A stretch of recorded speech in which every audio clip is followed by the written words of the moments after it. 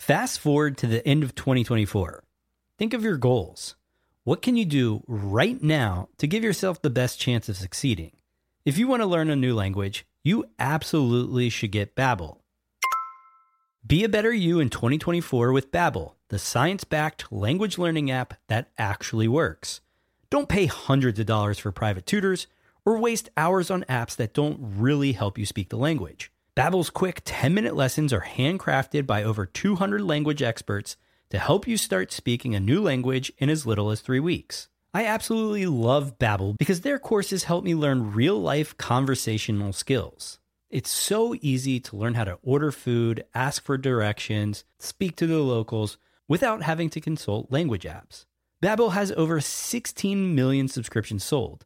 Plus, all of Babbel's 14 award-winning language courses are backed by their 20-day money-back guarantee. Here's a special limited-time offer for our listeners. Right now, get up to 60% off your Babbel subscription, but only for our listeners at babbel.com/SPP. Get up to 60% off at babbel.com/SPP.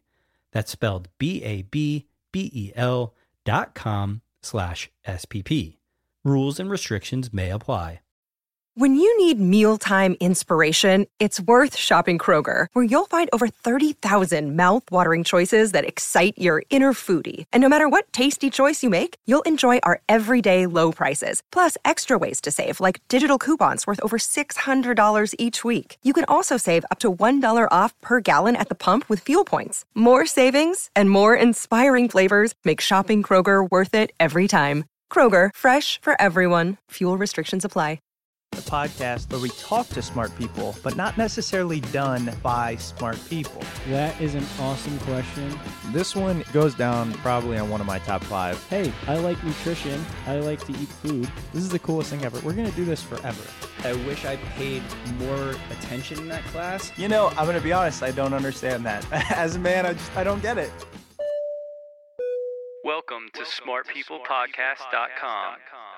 What's up, everybody? Welcome back to Smart People Podcast. This is Chris. And this is John. Thanks for joining us today. It's a pretty awesome show, I must admit myself, because I helped create it. Have we ever said this show sucks? No, you can't say that. This episode is not so good.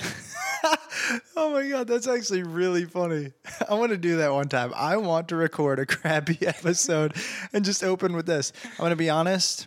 Turn us off. Turn off your iPod. No, but really, this one's cool depending on if you're into health, nutrition, marketing, branding, mind games, McDonald's.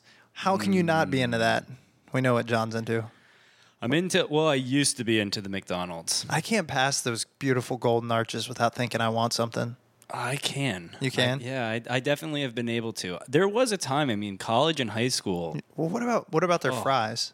Their fries are okay. I mean, they're amazing. They're all right. They're not Chick-fil-A fries, but oh boy, I think I just opened a can of worms.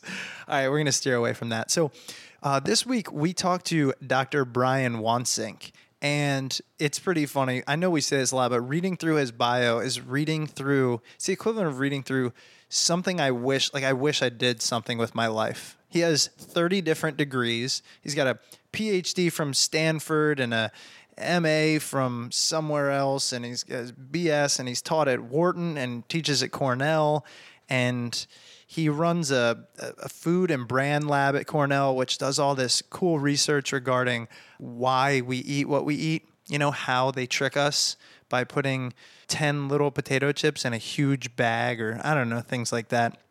He writes for Food Think with Wansink on prevention.com. And, he was just elected the president of the Society for Nutrition, Education, and Behavior. It's a 1-year term, but...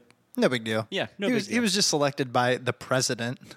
Well, no, that was for something else. Oh, really? That's when he was appointed as the executive director of the USDA's Center for Nutrition Policy and Promotion. Oh, okay. Yeah. So this guy knows his stuff. Actually, I think it's cool. ABC News referred to him as the food psychologist. And that's really cool because he's not all about you can't eat this. He's like the first guy we've talked to in terms of nutrition and health who doesn't say you can't eat this. He just says here's some things you should know. about how you eat, why you eat, and what you can do about it. And that stuff's really interesting. Like a couple of small examples he goes over, moving from a 12-inch to a 10-inch plate. We all know that helps, but how much? You're going to eat 22% less. The average person makes between 200 and 300 food decisions a day. I mean, there's all these crazy things that you don't know about, and it can get a little intense. And we talked to him about that, but he says, look, don't stress it. Here's a couple cool ideas. Yeah, and let's be honest, both you and I have tried crazy diets. We've done everything under the sun, and you're not going to give up M&Ms. I can't. It's just not going to happen. What are you not going to give up? You have no food vices? I'm trying to think. I mean, I like the occasional ice cream, but living in the same house as you, I have seen more sugar consumed. I like sugar. In one day than I've ever... I mean, there are kids that get less candy on Halloween than I see you eat, when we're watching TV. I went to the grocery store the other day with my girlfriend, and she got tomatoes, a loaf of bread, some basil, I think it was, because she eats like twigs and berries. I got O's, the cereal, O's. Yep. I got 2 bags of M&Ms. I got some chocolate milk, and I think yogurt for good measure. That's my trip to the store. Nice. No, but that's not. I mean, I eat healthy. It's just I do have that little sugar kick. So yeah, again, we're going to talk to Brian today. He's awesome. He wrote a book recently. It's called Mindless Eating, and it's fantastic. It goes through all of this in more depth. If this is your thing, I mean, nobody knows more about the topic than him. Mindless Eating: Why We Eat More Than We Think. We'll now go ahead and turn it over to our interview with Brian Wansink, PhD.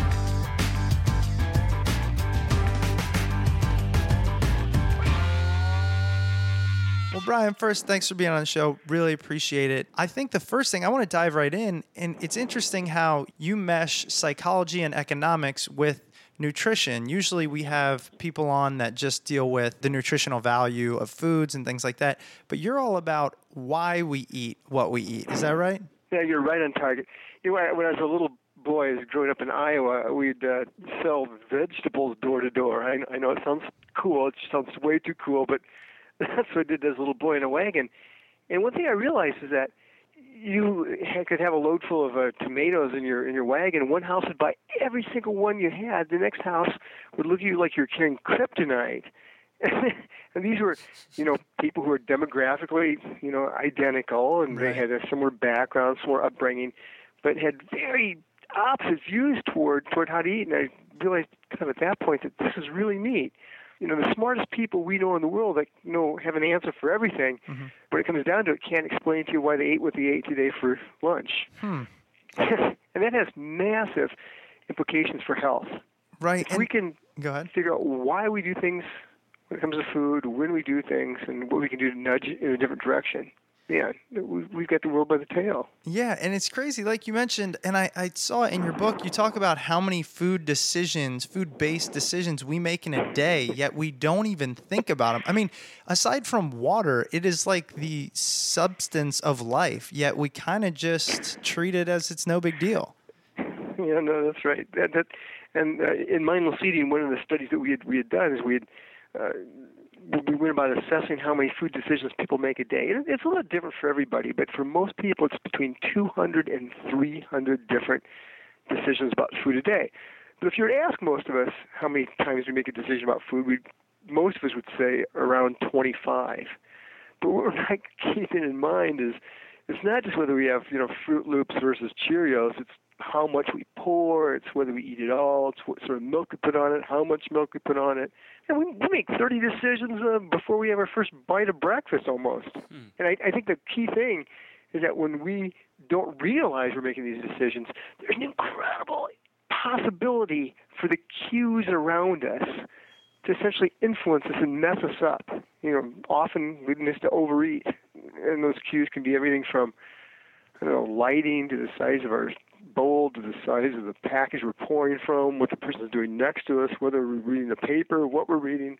All these things really subtly tweak us in just a little direction. And, 40 more calories today than we typically eat, which is going to result in us gaining about 4 pounds by the end of the year if we do it every day.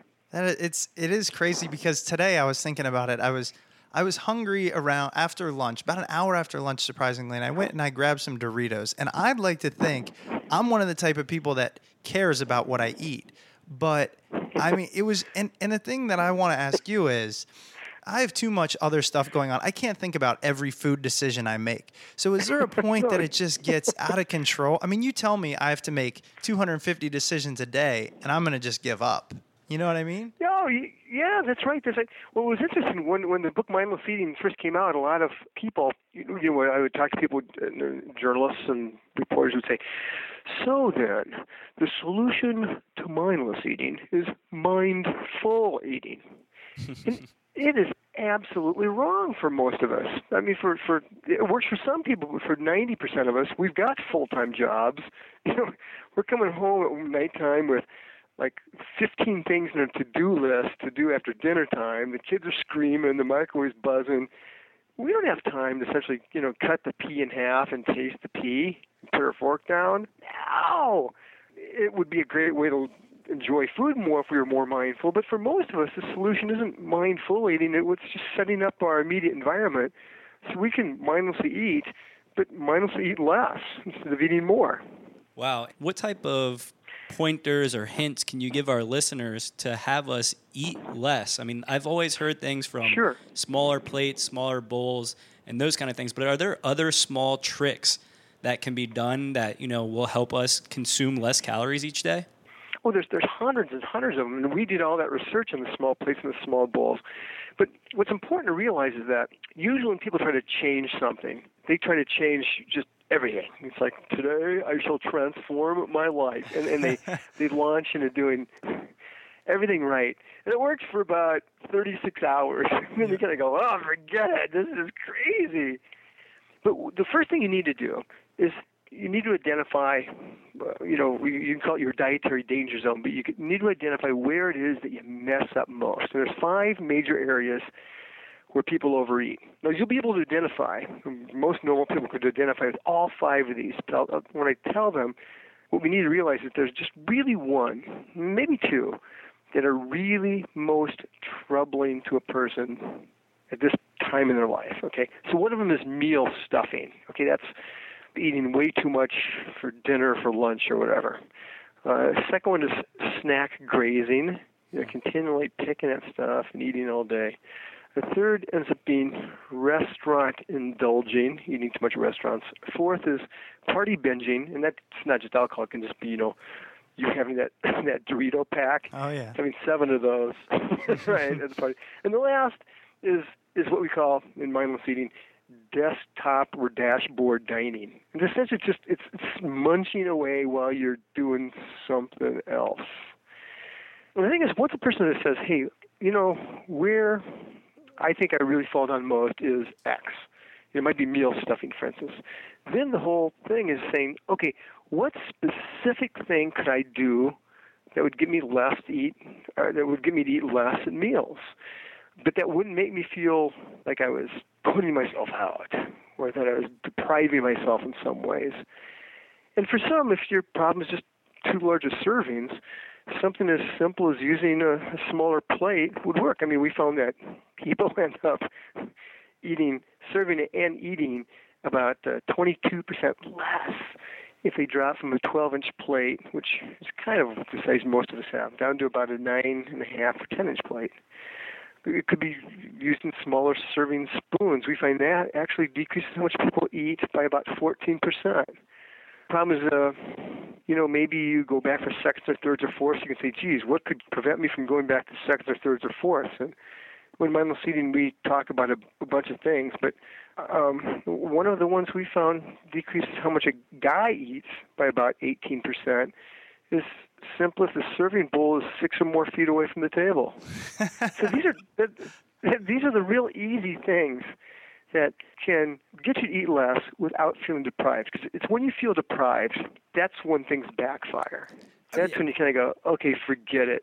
And or you end up saying, this is not worth it, and you end up, taking that Ben & Jerry's pint and just eating it without a spoon later on that night. Absolutely, and that's what I wanted to speak on is the deprivation part, because I know that I've done the meal stuffing stuff before where I'll have a huge dinner or a huge lunch and I try to cut back in the number of calories, and my body, immediately gets mad at me the first few times that I do that, where I'll get the headaches or I'll, feel dizzy, that kind of stuff. How long do you give yourself to get over these tricks that your body's playing on you? Because your body's expecting a certain amount, and if you're not getting it, how long would you recommend somebody trying to stick to something to see where their actual calorie total should sit at for each meal? Oh, no time at all. Don't even try it. I think for most people, it's not worth it because we don't have the wherewithal to stick with it. Some people really do. Some people really have that. Most of us don't. What we found, and this is my research up in the Cornell Food and Brand Lab, and this actually was one of the things that stimulated part of my writing of mindless eating, was that we found that you could adjust how much somebody eats up to about 20% of what they typically would eat, either up or down, without really them knowing it. But beyond then, people start realizing it. So, for instance, let's say that the typical person needs 2,000 calories a day through whatever means, whether it be the stuff we do in the lab or the stuff we do in field studies. If we gave people 400 calories more, that's 20% more, 400 calories more, 2,400 calories, they would say, "Oh my God, I'm feeling bloated. Man, I'm really full." But less than that, 2,300, they don't really know a difference. Similarly, you can cut the amount of calories that you give somebody by 15 to 20%, and they don't realize it either. So if somebody usually eats 2,000 calories, all of a sudden eats 1,700, well, they don't realize it. If there's nothing to tell them that they've eaten less, they don't really seem to pick up on it. But you get down to 1,600 calories, and you're going, "Oh my God, I got a headache. I know something's wrong." So the key is to stay within what we call in mindless eating, this mindless margin, okay? This margin where your mind doesn't really, and your body, doesn't realize it's doing anything different than it usually is. And as long as you stay within that margin, there's no adjustment period. There's no, if I can just, muscle through the next 3 weeks, I'll be fine. No, you don't have to do that at all. That's the key to small changes. Well, speaking about kind of muscling through some changes, and I know you talk about, in your book, you talk about mental and emotional factors that cause us to eat. And, when I think about myself, I don't eat when I'm angry or tired or whatever, but what I do all the time is I eat sugar, like nonstop. I eat and people tell me, "Oh, you wouldn't eat that much if you let yourself or whatever." And I would. I would. I can eat that Ben & Jerry's pint, and then I can have some M&Ms, and then I can have chocolate milk. I can just do it. So and then some insulin. So the point is, I'd like to think I have some willpower, but is there a reason behind that? Am I being tricked, or am I just so bored at my life that I need to eat all this sugar? I just need some help here. No. Well, see, there's a number of things that are going on, but one of them is largely a behavioral script. Okay, if it's for the same reason I drink. God, I drink more Diet Coke and Diet Pepsi in a day than 6 people but it's not because I need it. It's because over the years it's become sort of a script or a habit. In the same way, if somebody comes home from work, the first thing they do when they come home from work is they open the refrigerator, look in it, see something. They're not even really hungry. See something they want, take it, and eat it.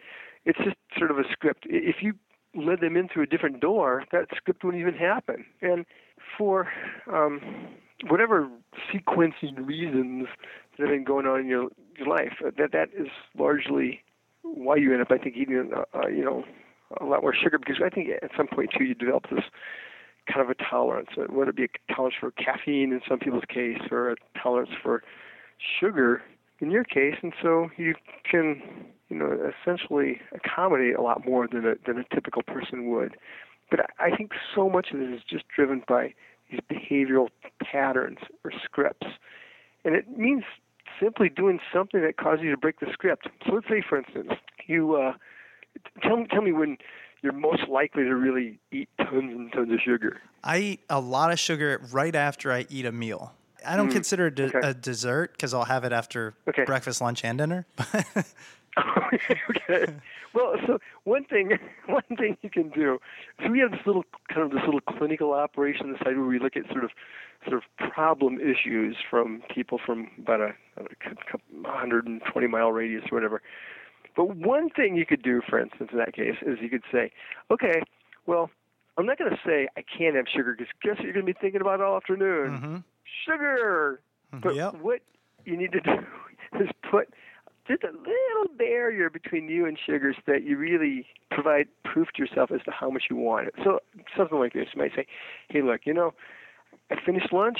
I've got a hankering for a half cup of granulated sugar. But here's what I'm going to do.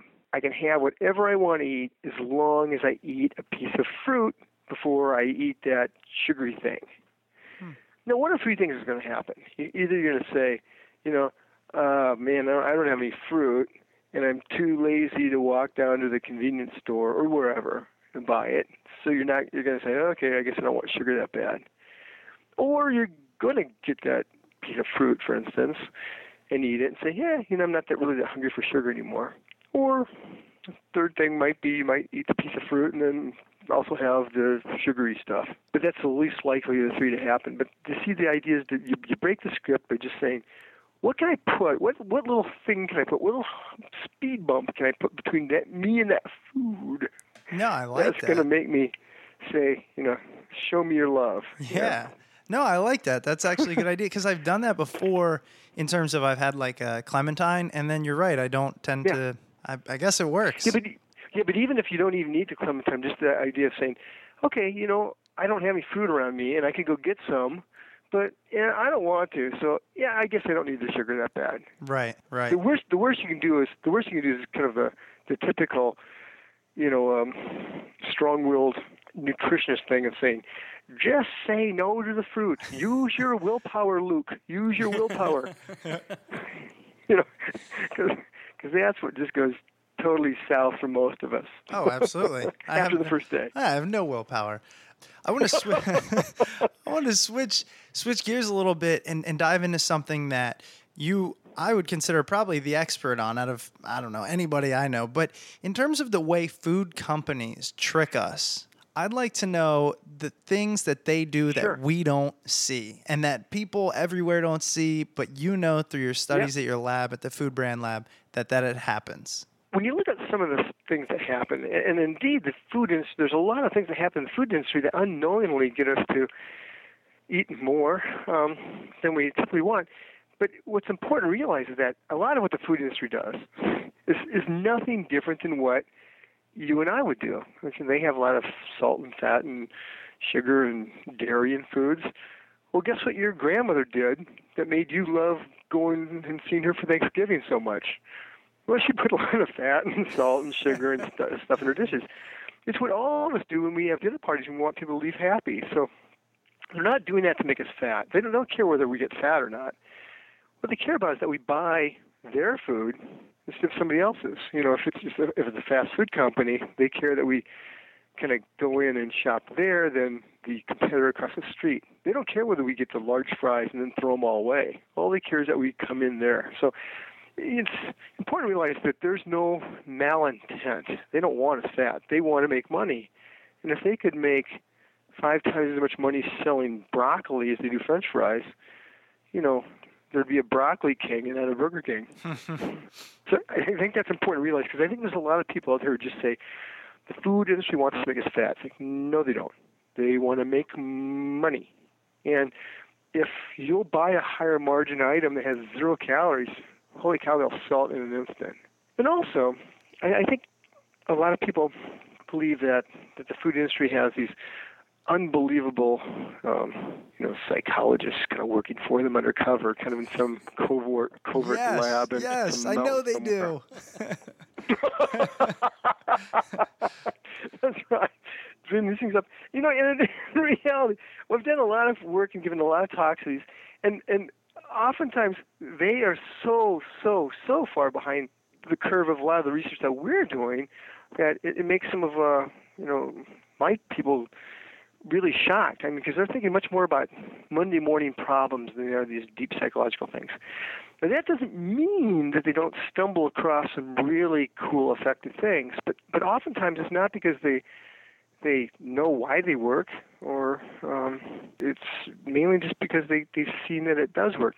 I'll give you an example. So we did this really, really, really cool study. This is back in the 90s on what's called numerical pricing. So limit 12 per person, or 2 for $2 versus 1 for $1, things like that. Signs that have numbers in them other than the price. And one thing we found, and these are pretty common in a lot of grocery stores, and one thing we ended up finding is that these numerical signs have incredible impacts on how much you buy. So if we found if a sign says soup, limit 12 per person, and another sign says soup, no limit per person, people will buy about twice as much if it says limit 12 than it will if it says nothing, because that number provides sort of an anchor. You say, hey, I don't need 12. I'm going to buy 7. Otherwise, you'd buy 3. Right. And this is really, the same thing if it says 3 for 3 cans of tuna fish for $3 versus 1 can for $1. Well, the industry knows this, and they use this a lot, but they don't know why it works. It's something they don't know the psychology behind it. They sort of just stumbled across that when they do this, they sell more tuna fish and they sell more soup. It doesn't belie the tremendous power these things have on us. And again, for about 25 years, this is all I've studied. And I remember about 15 years ago, we came out with that article on this numerical unit pricing, and it's a big deal. We got all this press, and it really was a neat splash. And I remember I was going out on a picnic with a friend, and we were buying some stuff at the grocery store, and it said, the sign said, like gum, chewing gum, like 10 for $1 or something like that. I don't know. And I'm counting these things out on the conveyor belt next to the cashier. And my friend says, "Hey, didn't you just do this like big research paper on this?" And like, oops. I start counting them, putting them back. And that's the power of these things we're talking about, whether it be signs in stores, whether it be the size of bowls, whether it be what the person is doing next to us. These things have such a subtle core impact on us that to say, great, now that I know it, it shan't influence me, is total fiction. It influences the people who study it, 18 hours a day. I have to quickly ask you something about McDonald's. This just popped into my mind, but I used to get $1 double cheeseburgers all the time. And then I remember there was a huge stink when McDonald's raised their price to $1.29. Everybody was up in arms about it, saying, oh my gosh, the dollar menu double cheeseburgers, $1.29 now. Have you seen any research, or do you know anything on whether or not it actually really affected McDonald's sales on double cheeseburgers, and if McDonald's really kind of dragged raising the price because they knew that they were going to sell however many less double cheeseburgers? I haven't seen any research on that, but a couple things that I think are relevant is that it probably wouldn't influence the number of people, your how often you go to McDonald's. It just influences what you buy. You might now switch to I think it's special number 6, which is 2 single cheeseburgers. Okay, and you might switch to that, but I don't know about that. But I know that what they do is, because that's my go-to thing when I go to McDonald's, because it's on the dollar menu, and so it's pretty easy on the dollar menu to say I'll get the double cheeseburger because it now costs $1. So either they heard your plea, or they just decided to drop it anyway. That is pretty funny. Leave it to John to ask that kind of question. But I love those sandwiches. Brian, I gotta ask you. Oh God, I know they're amazing. Yeah. You seem like you're eating your frozen pizza, and you know the McDonald's menu on the back of your hand. I mean, it seems like you know all this stuff, but you still eat kind of what you want as long as you're cognizant of it. That seems like your message. And if it is, I feel like that's something everyone can do. Oh, it's real easy. I mean, in fact, being cognizant is not even really the thing, because that's what every dietitian, or most dietitians in the world will say, be cognizant, be cognizant, be cognizant. But just, again, that's just not going to work for us. We don't have the time and the mental capacity. If you are a nutritionist and what you do is that for your entire life, great, that is your job. Just like if you're a physical fitness trainer, you better darn well be in shape because that's your career. But if you're us, we've got all this other stuff going on, and food is, it's 12% of our life, not 100% of our life, and it's not, I think, realistic to think that we're going to obsess over how much riboflavin is going to be in our diet. So as a result, the easiest thing to do is not even to be cognizant of things. Just saying, okay, where do I mess up? Oh God, I just eat way too much at dinner time. Right. Okay, what can I do? What's one or two changes I can make? And you might be aware of changes, or you might not. I think that's the thing about my book, Mindless Eating, is it gives a lot of easy changes that you can make that aren't going to make you feel deprived. But still, I think 30% of the people who come up to me at conferences or write letters or leave emails or whatever have come up with a really unusual change, and usually just one or two changes that they've made that's made a ton of difference, 30 or 40 pounds in a year difference. And it wasn't being cognizant of things, it was just saying, okay, here's the one thing I'm going to do. I'm going to not sit down for lunch or dinner unless there's a fruit or vegetable, a fruit and a vegetable on the table. Okay. Oh, here's what I'm going to do. I'm not going to eat out of the Mongol breakfast bowl that I eat out of every day. I'm going to buy some smaller bowls. And people will say these things, and it's amazing that if you were to listen to it from sort of the cold, sterile academic room, you'd say, well, that's ridiculous. That's just too simple. It couldn't work. But it's amazing the effect this stuff has day after day after day, really teeny changes. But what doesn't work for most of us are these massive wholesale turnarounds. I will never, ever eat carbohydrate again in my life. Hey, that might work for 3 months. It might work for 6 months. But that's just too much of a burden to put on anybody, that you really care for. Yeah, we've tried that. We did. And we both did that. It was not fun. We can say that much. Yeah. Not fun at all. Why do I have a headache every second of the day? It was miserable. Absolutely miserable.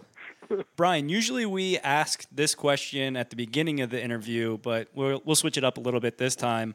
Sure. We had mentioned right before the interview that, we talked a little bit about you being appointed as the executive director of the USDA's Center for Nutrition Policy and Promotion. Yeah. Can you kind of give us your background, how you got to that point? I mean, can you walk us down the path of what you did? And then if I might cut in even a little more so as to that position specifically, because it's so cool. I mean, we'd like to hear about that. So kind of the whole story condensed. Your whole life. Okay, well, yeah. No, I'm just kidding. It was a dark and stormy night. Okay, yeah, so I've been obsessed with eating behavior since I was a little boy. I grew up in Iowa. My hero is Herbert Hoover. Wow. Because he grew up in Iowa and was an orphan as a little boy, and we learned, saved all of Western Europe from starvation after World War I. You learn that if you're from Iowa, okay? And so my lifetime hero, in fact, I asked my wife to marry him, to marry me at the place where he was buried.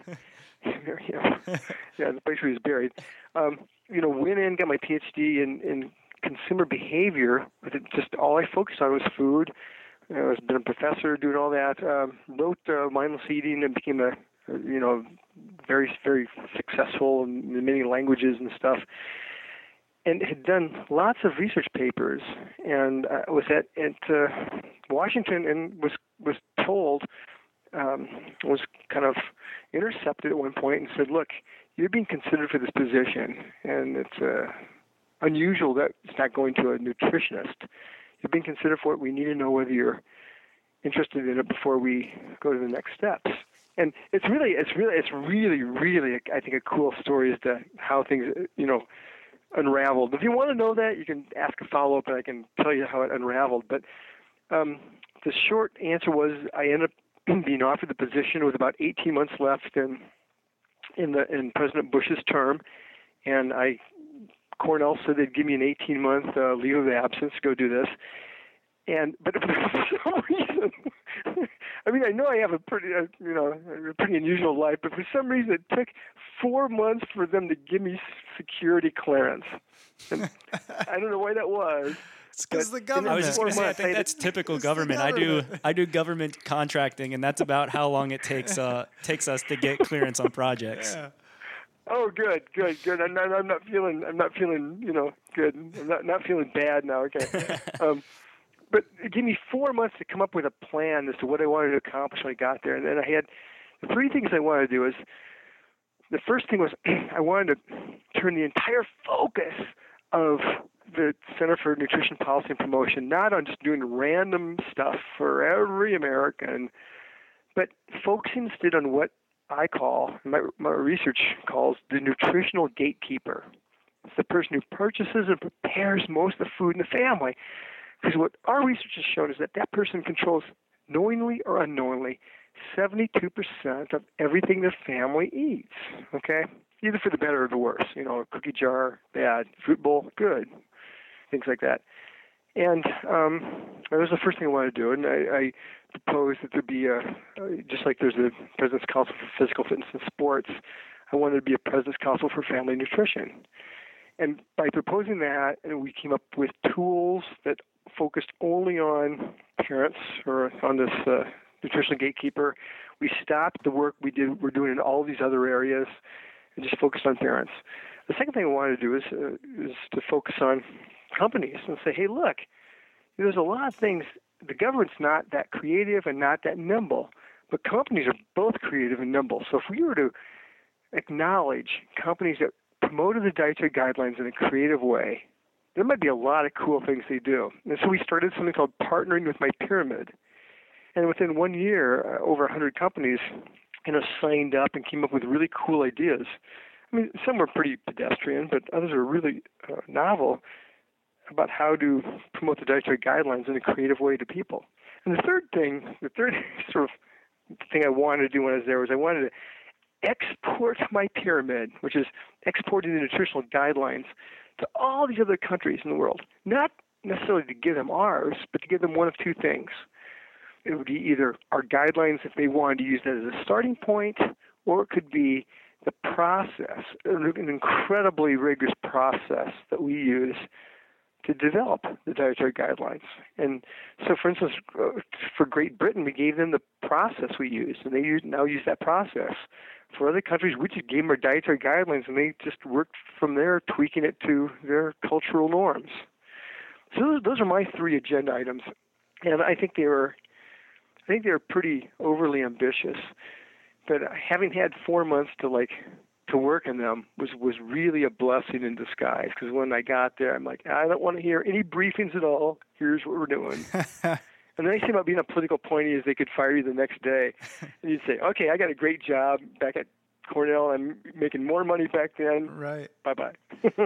And so how did it all turn out? I mean, did it go out? Did you accomplish kind of what you set out to do there?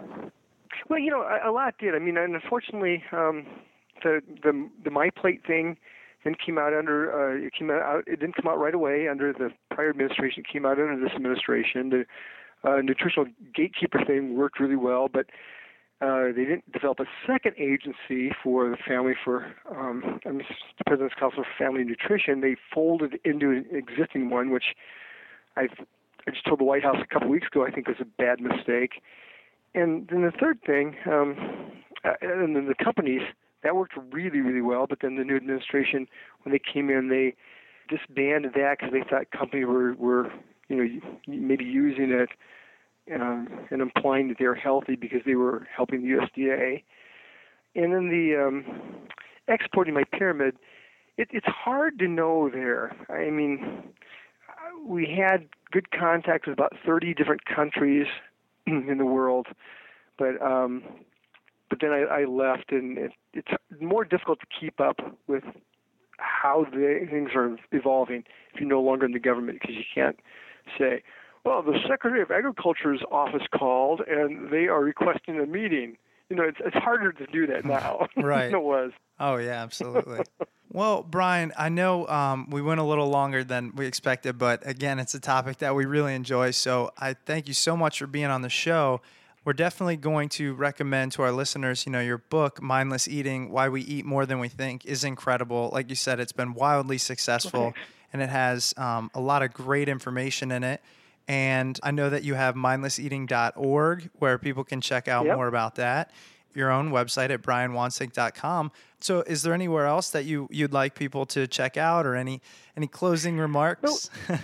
Yeah, I think stay tuned. I think on March 19th of next year, I've got a book coming out. It's called Slim by Design, and it focuses on our food radius and all the changes that we can make near us that can help not only us but the institutions around us, whether it be grocery stores, restaurants, schools, or workplace, or home, naturally more helpful in helping us eat a little bit better. And that reminds me, actually, I wanted to bring this up, not even as necessarily part of the podcast, but I met Lawrence Williams, and he founded the USHFC, United States Healthful Food Council.